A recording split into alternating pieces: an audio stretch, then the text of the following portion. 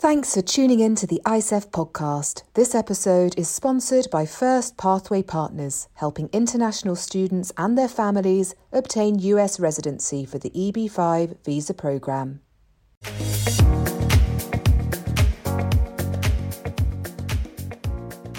But I would also briefly like to touch on, which I think is very important to understand and very relevant for the subject, is why EB-5 is often the best, in reality, sometimes the only option available to international students. This and more in this new episode of the ICEF podcast, your monthly review for education professionals in the international student recruitment industry.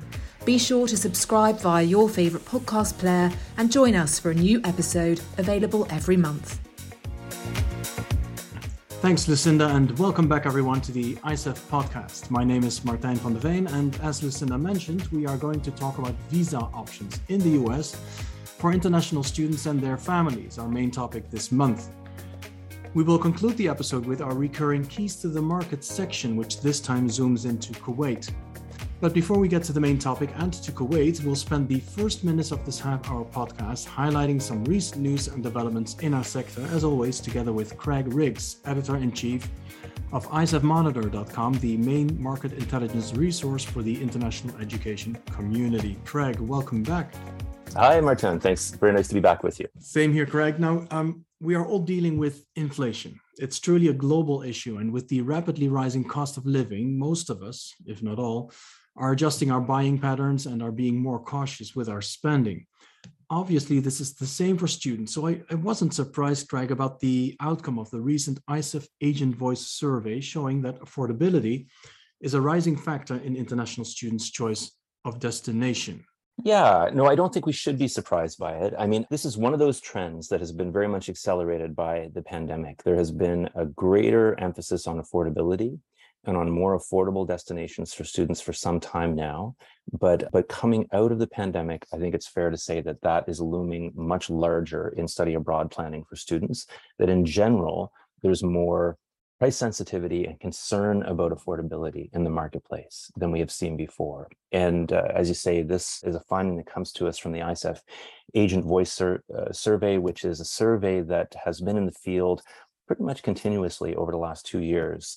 And, in results compiled through spring of this year, when we asked agents, what were the most important factors for their students, the most important decision factors in planning for study abroad, cost of study and living expenses came in as the number one issue, like even a bigger factor than work opportunities during or after study, or even a bigger factor than availability of visas and visa processing, which are historically two really significant factors in student planning. So a new number one, I'd say, because I recall that recently we recorded a podcast episode on career being that number one decision-making factor. I mean, not to say that that's not important. When students are looking at choice of destination, choice of institution, graduate outcomes, and career opportunities remain really significant factors. I think we can understand this to be a more immediate concern for students as they're planning for study abroad this year. And, it's partly a factor of some of those global macroeconomic trends that you referred to earlier, inflationary trends, currency movements in markets around the world. I think that's sharpening everybody's attention on affordability this year. And do you expect that this affordability factor will cause a significant shift towards alternative, probably more regional study destinations at the cost of more traditional study destinations such as the US, UK, Canada, and Australia? Yeah, we already see it as a factor. There are destinations across Europe, for example, across Asia, that are drawing greater numbers of international students. And in part, they may be closer to the students' home countries. So there's a convenience factor there and a comfort factor, but also because they're more affordable. A part of what we were talking about on ICEF Monitor this week is, some of the more affordable study destinations around the world, destinations like Germany, France, Malaysia, South Africa, right? So Africa is an example of a global region that recruiters look at now as an area of significant growth potential. I mean, most serious institutions are actively researching or actively recruiting in Africa already. But part of the story of Africa is there's a huge amount of student mobility within the continent.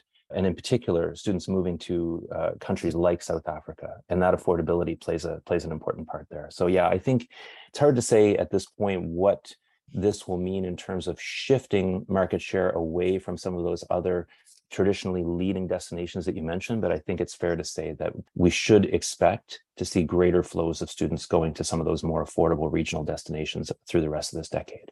Interesting. Now, to reduce spending is, of course, one way to deal with price hikes. Another one is simply to generate more revenues. So in that context, agency will surely warmly welcome this new incentive scheme provided by Western Australia, where, and correct me if I'm wrong, for each student placed into ADICAS and VET sector schools, the agency involved gets a $500 commission and a $1,000 commission for each higher education enrollment in Western Australia.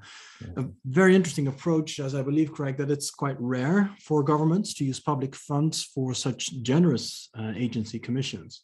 Yeah, I think that's quite fair. In fact, it's the only example that I can recall. What we should say here is that this is specific to the state of Western Australia, home to Perth, where most of the population of that state lives. And so Perth would be the most recognizable study destination within the state, I think, for most listeners. The state government has set aside just a little over 40 million Australian dollars as part of a plan to revitalize the international education sector in the state. Of that amount, 10 million Australian dollars are earmarked for the incentive scheme that you manage. And I think it's important to say that this is basically a top up on commissions that agencies would normally receive from institutions and schools in the area. And so that $10 million, which is roughly equivalent to US $7 million, is going to be paid out for referrals between September of this year and June 2023. And the scheme, it's capped at that $10 million. So first come, first serve. Part of what caught our attention about it was it's a very unusual step for a state or federal government to intervene in directly in commissions in that way. And it'll be interesting to see what role it plays in helping to boost or speed the recovery of international enrollment in the state. Well, interestingly enough, Western Australia is also where the Australia-focused international education professionals will be meeting again next year in June at ISEF ANZA in Perth. And now for the main topic of discussion for this episode, we look at visa options in the US for international students and their families. Being able to study overseas depends, as we all know, on many factors, such as language proficiency, entry exams, budget, accommodation, insurance, but especially on the ability to simply enter the destination country, the ability to get that much desired visa that actually allows you to study in the destination country, which is our main topic this month. Joining me are Bruna Canto, Managing Director, Latin America at First Pathway Partners, and Tadeu Ferreira, Partner at Leave Law. Bruna, Tadeu, thank you so much for joining. You are both visa and immigration experts, and it would be great if you could get us started with a brief introduction of yourselves, please. Bruna. Hi, Martin. Thank you very much. So my name is Bruna Canto. I am the Managing Director for Latin America for First Pathway Partners. We are a regional center authorized by the U.S. Immigration Department, USCIS, to offer EB-5 projects for internationals looking to live in the United States through the EB-5 program. Right, and we'll explain the regional center and the EB-5 program in a bit more detail later in this episode. Tadeu. Thank you, Martin. My name is Tadeu Ferreira. I'm the managing partner of Leaf Ferreira de Araújo, also known as Leaf Law. The firm was founded over 20 years ago, almost 25. We specialize in business immigration, in addition to servicing individual clients and organizations in the areas of, say, EB-5, investor visa. We also do extraordinary ability, national interest waiver, and other related activities. Right, thanks very much, Tadeu. To set the stage, Bruna, can you walk us through some of the current visa options that are available to prospective international students? Sure. So obviously the first option is the F1 visa, the international student visa. which only allows those who hold that visa to study in the United States and they're not able to work or do a lot of other activities. I specifically work with the EB-5 visa, which actually allows for applicants to obtain the green card, so permanent residence. This helps international students in a lot of ways. Already while they're studying, there are many benefits such as lower tuition costs, increased number of scholarships available to U.S. residents, higher acceptance rates to U.S. universities. And when they graduate, they are able to work anywhere and live in the United States, continue living in the United States. So the EB-5 sounds like a very attractive option, and I'll have some more questions about that specific visa in a second. I just wanted to summarize the visa opportunity that exists in the US. Typically, there are indeed 3 student visa types. The one you mentioned, the F student visa, the academic student visa for study at an accredited US college or university, or to study English at an English language institute. The M visa, also known as the vocational student visa, relates to non-academic or vocational study or training in the United States. And the J visa, commonly known as the exchange visitors visa, is focused on a range of culture exchange programs. Now, you just mentioned the EB-5 visa, which I believe is not technically a student visa, but does provide indeed an alternative to enter the US and the ability to study there. Tadeo, can you tell us a little bit more about this EB-5 visa? When was it created, and what are the conditions to apply for an EB-5 visa? So the EB-5 was created in the early 90s as an option to invest in a US business for the purpose of creating jobs, minimum of 10 full-time jobs. And the visa has evolved since, and we're going to discuss that next.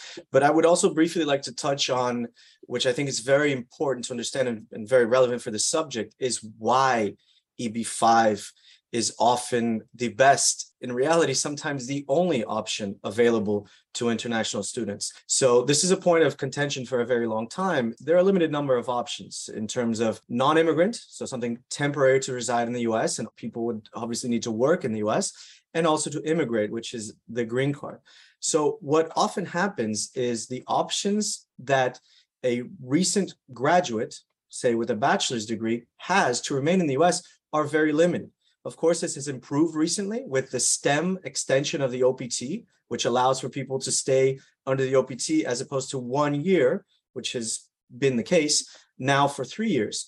But even accounting for that, the next step is always very challenging because a person, let's say with 1 or 3 years of experience, does not normally have the employment-based options of showing that they have a long career of success, that they have various accomplishments in the field, etc., which would allow them to what we call self-petition, meaning I have reached a certain standing in the field and I can self-petition to remain in the US.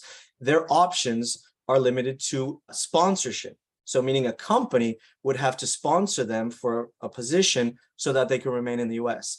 Now, this option is normally the H-1B. Many, many years ago, the H-1B was not a bad option because the cap was seldom reached. But now, and we expect that in the future, the cap will be exceeded every single year. So the likelihood, even if you do find an employer who's willing to sponsor you, the likelihood that this application will be selected in the lottery is, I would say, less than 25%. And then what that also contributes to is making it more difficult for people to find sponsors because the sponsor is unwilling to go through the process, knowing that even though we meet all of the requirements, the individual meets all of the requirements, it's up to chance. And it's actually less likely, or say less than 50%, that they'll be selected. So very often what we have seen in the past years is an increase in demand for the EB-5 because someone that's investing and even thinking about, the family's investing in the child's education, coming to the US. It's obviously, requires a financial commitment, also family planning and all these things. I mean, I can also speak for myself. I went through this. I moved from Brazil to the US when I was 18. Luckily, I had a green card that my parents gave me when I was younger. So I was lucky, but I studied and all of my international student friends faced this issue. And I would say a majority of them were forced to leave because they did not have this option. So EB-5 actually became a good option for those people who are planning more long-term and want to offer this opportunity to their kids. Just want to clarify, I'm sure the majority of our audience knows what a green card is, but just want to highlight that it's officially the permanent resident card, an identity document that shows that a person has permanent residency in the United States. And green card holders are formally known as lawful permanent residents, right? So that comes with a lot of advantages.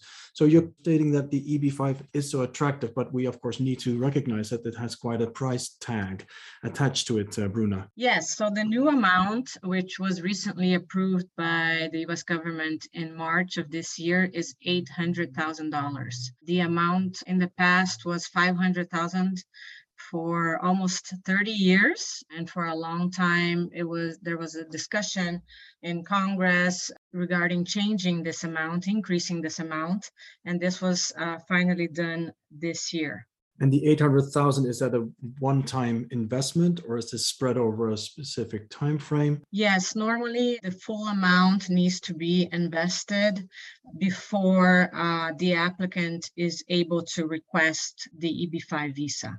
Right. And there are also some additional fees, which I like to say can go up to an additional $100,000, which are the project's administration fee, immigration attorney fees, translations, and other miscellaneous fees. So we're going towards the $1 million needed, right, to get this started. Yeah, so I'd say about 900,000, but the most important part is that the 800,000 is an investment and it comes back to the investor. So it is not an expense, only the additional, I would say 100,000 are actual expenses. But as this is an investment, the capital should come back to the investor, and normally after at least 5 years. Right, so what we have here is a money-making opportunity for those that can afford it. And with that EB-5 come a lot of additional advantages. I believe it allows for a green card for the whole family. And with whole family, I believe parents and 2 children. Is that correct? Actually, it includes all children under 21 that are not married. So applicant, husband or wife, and all kids, regardless of number, that are under 21 and unmarried. So the larger the family, more benefits through one investment amount. If I can just add, one interesting option for those people who say are investing in the EB-5 on behalf of a child who's, in a US university, what they can do is gift the money to the child. The child would then invest in the EB-5 and receive the green card in their name. And then in the future, once they become US citizens, which is 5 years of green card, you're eligible to become a US citizen.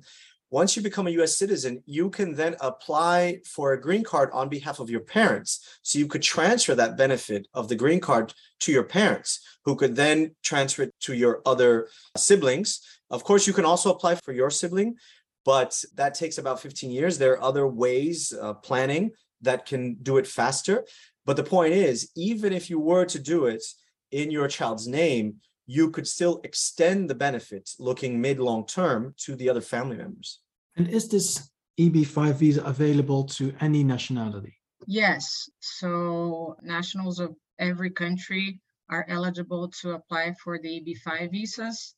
Obviously, some countries have some difficulties transferring money out in order to make the investment, but there are no countries that are not qualified to apply for the EB-5 visa, and always the same amount and the same rules, independent where the applicant is from. Craig, how does this EB-5 visa opportunity in the US compare with visa options in other major study destinations? Yeah, it's a great question. I was just reflecting on what Tadeo was saying earlier, which I think is some really, really important context for our discussion about this program.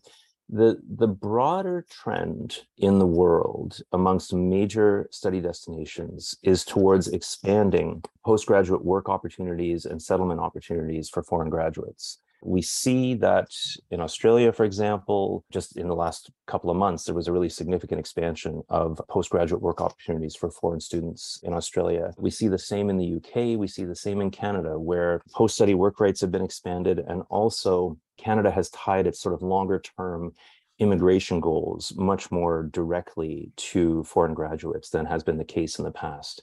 And so I think it would be fair to characterize that as a global trend amongst other leading destinations. We do not see the same policy movements in the US. It's really optional practical training, and there has been admittedly some expansion of that, and the H-1B visa, which are the other pathways for students to pursue postgraduate and subsequently settlement opportunities in the US otherwise.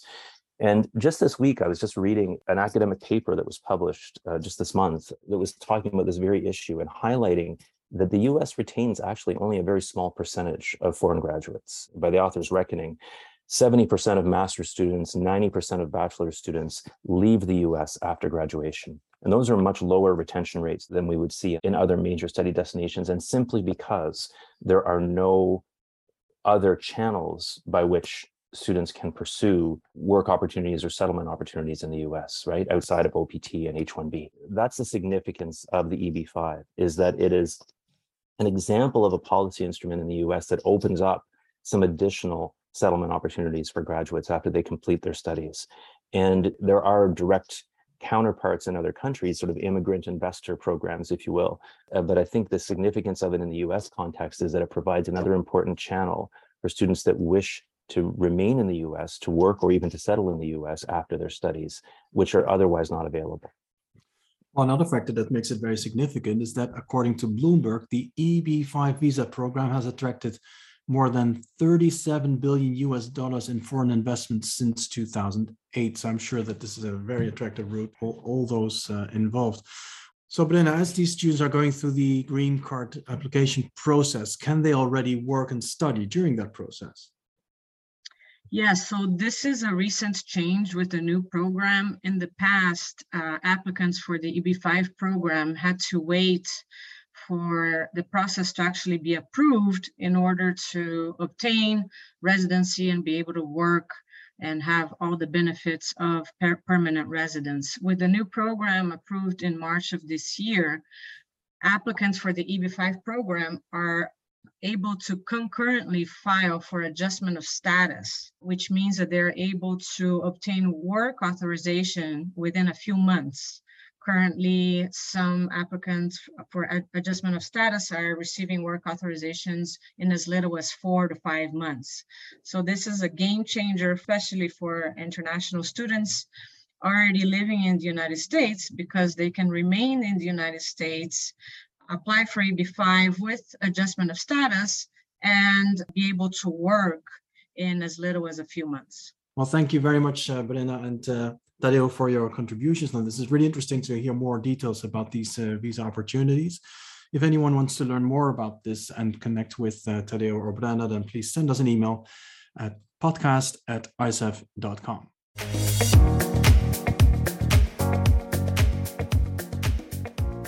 Coming up, Keys to the Market, where this month we focus on Q8. But first, a message from our sponsor, First Pathway Partners.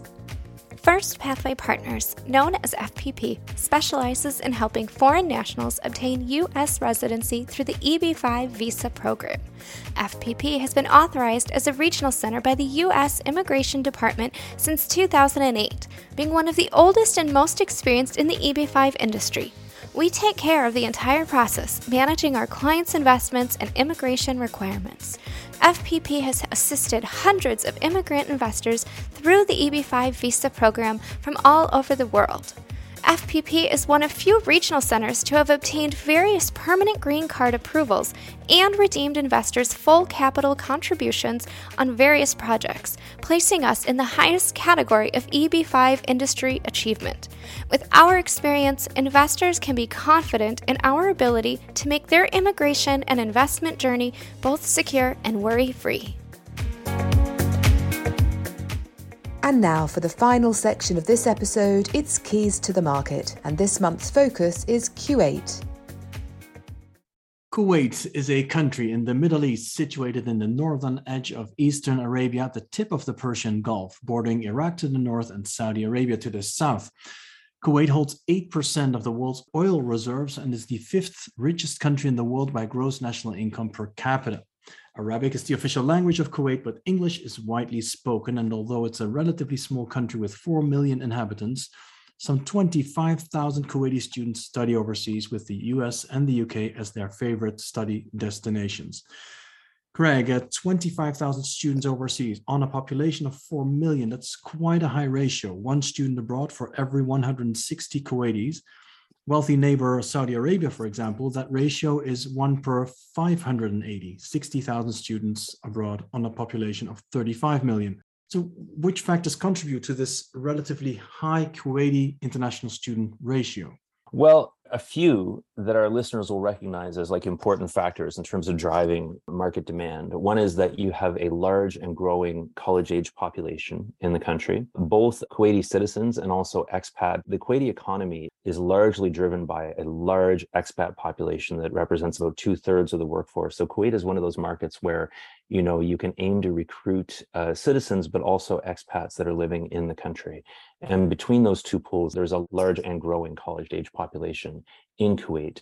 The other factor that plays in here is very high demand for higher education among those students. The country has insufficient capacity in terms of its domestic higher education system to meet that demand, and so students are encouraged to go abroad for studies.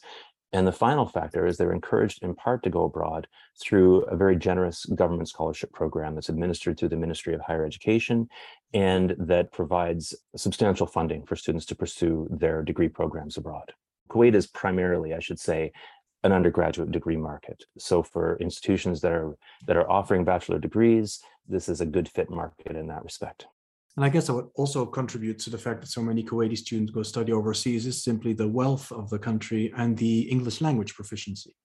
Absolutely. Certainly many Kuwaiti families can have the means to send their students abroad, but also the wealth of the country. I mean, Kuwait is to no one's surprise, Kuwait's economy is also dominated by the oil and gas sector. So it's one of these markets where you have a very prevalent oil and gas sector and significant scholarship programs, you know, that are supported by oil and gas revenue, essentially. So between self-funding students and what is essentially a very generous scholarship program that there's no limitation on the number of scholarships that are available, those are factors that are really driving that high ratio of outbound student mobility that you described earlier. And what can you tell us about their favorite study destinations? I mentioned the US and the UK, but I also noticed Jordan in the top 3. Yeah. So roughly 2/3 of outbound Kuwaitis go to the US or the UK. As you mentioned, there are about plus or minus 25,000 Kuwaiti students abroad, primarily abroad in higher education now. That number has been pretty stable, actually, over the last 4 or 5 years, right? So we're not seeing dramatic growth. But I think because of those underlying factors that we've been talking about, that large college-age population, the very generous scholarship program, the ability of Kuwaiti families to send students abroad otherwise, we should expect to see continued growth in Kuwait over the rest of this decade. You know, unlike some of the other markets that we've looked at in this segment, I don't think it's a market where you would just jump on a plane and go to Kuwait and that would be your focal point in the region as a recruiter. But I think it's a very interesting market if your institution or school is already active in the Middle East and you're traveling in that region and building partnerships in that region already in Saudi Arabia and otherwise. Kuwait is a really interesting market to tack on to that effort for all these reasons that we're discussing today. For those interested to connect with Kuwaiti study abroad agencies, you can find them at our global networking event, ISEF Berlin, at the end of October, at some of our destination events, such as ISEF San Diego in December, and of course at ISEF Dubai in February next year, which brings together the agencies from across the Middle East and Northern Africa. For a full overview of all our upcoming events, you can of course visit isef.com/events. Thanks as always, Craig, and thanks again, Bruna and Tadeu, for your valuable contributions, and thanks to our audience for tuning in. Should you wish to connect with Bruna or Tadeu, as mentioned, you can email us via podcast@isef.com. For more information about the topics we've discussed in this episode, please visit isefmonitor.com. And don't forget to share your feedback and questions with us directly via podcast@isef.com. Thanks for tuning in to the ICEF podcast. This episode was sponsored by First Pathway Partners, helping international students and their families obtain US residency for the EB-5 visa program.